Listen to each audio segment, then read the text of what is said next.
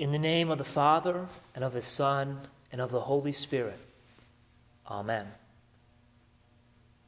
What then shall we say to all these things? If God is for us, who can be against us? Such was St. Paul's conclusion as he wrapped up the first half of his letter to the Romans.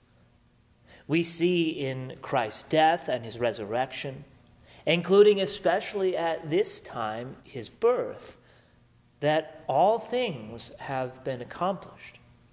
We have salvation, we have the forgiveness of our sins, and the Lord of all things fights for us. If the one who created all things is on our side, who can stand against us? No one. That's who.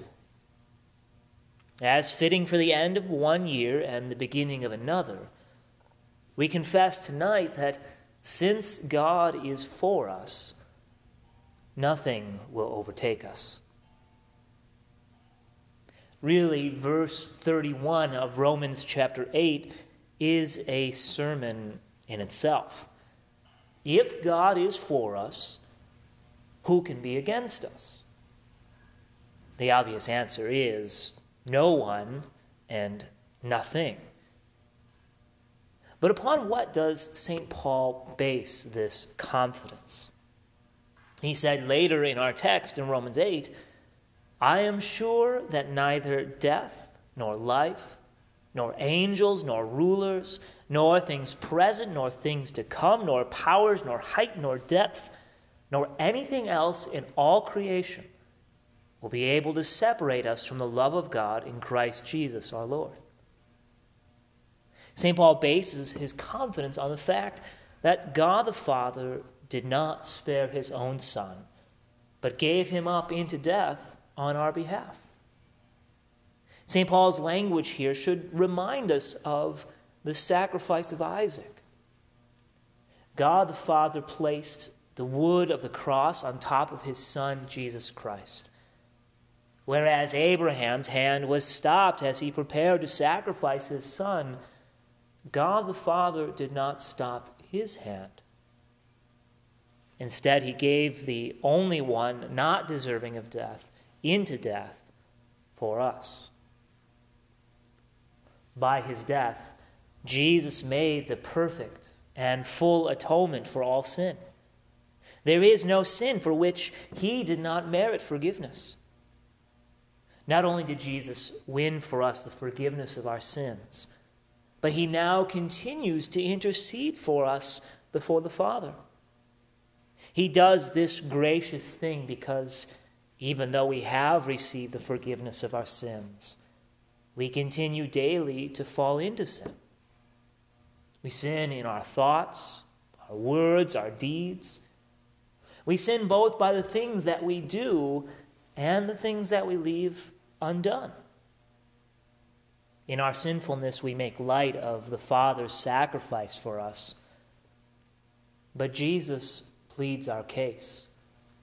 He continues to stand between the Father and us, holding up his own pierced hands, reminding them both of their great love for us.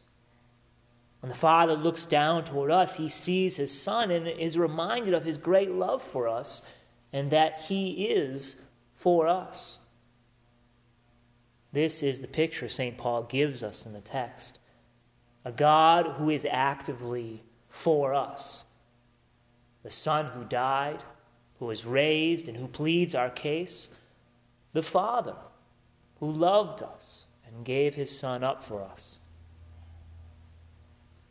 If such is the case, and it is, then what can be against us? What can overtake us? Nothing.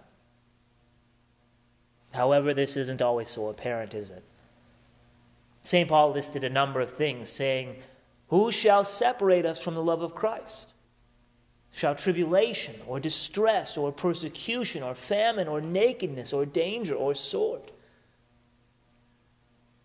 The words the Holy Spirit uses through St. Paul for tribulation and distress basically mean anything that causes, and this is a literal translation, anything that causes pressure on us from the outside and turmoil on the inside.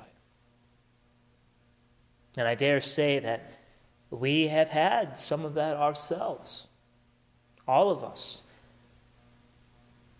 in one form or another, or sometimes in combination. We've all had our bits of pressure and turmoil this year. Some of it comes in general because of the fallen creation. Some of it might be the punishment of our sin, although we should be very careful not to peer too deeply into what sin is punished how. Some of it is the Lord disciplining us as a loving father does his children for their good. Yes, we have had our bits of pressure and turmoil this year, but we are still here. And you know why? Because he loves us. God has blessed us this year beyond what we can know or count. He has preserved us from danger and has brought us through it. Our woes have not overtaken us because, as St. Paul said, in all these things we are more than conquerors through him who loved us. Jesus Christ took on flesh. He died for us. If he was willing to die on the cross for us and continually plead our case in heaven, how could there possibly be anything that would separate us from his love? Well, there isn't.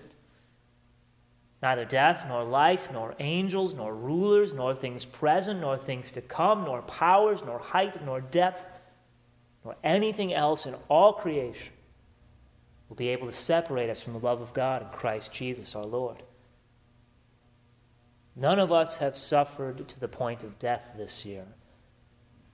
But when that day does come, not even death can separate us from God's love.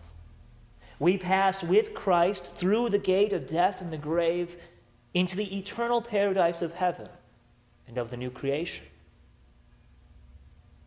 So it is fitting, as we end this calendar year, to be reminded that the Lord was with us through it all.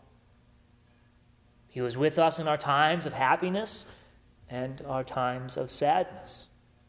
He was with us in both our times of joy and of sorrow.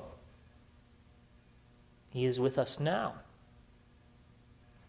As we enter a new year in Christ, let this be our confidence. If God is for us, who can be against us? He who did not spare his own Son, but gave him up for us all, how will he not also with him graciously give us all things? In the name of the Father, and of the Son, and of the Holy Spirit. Amen.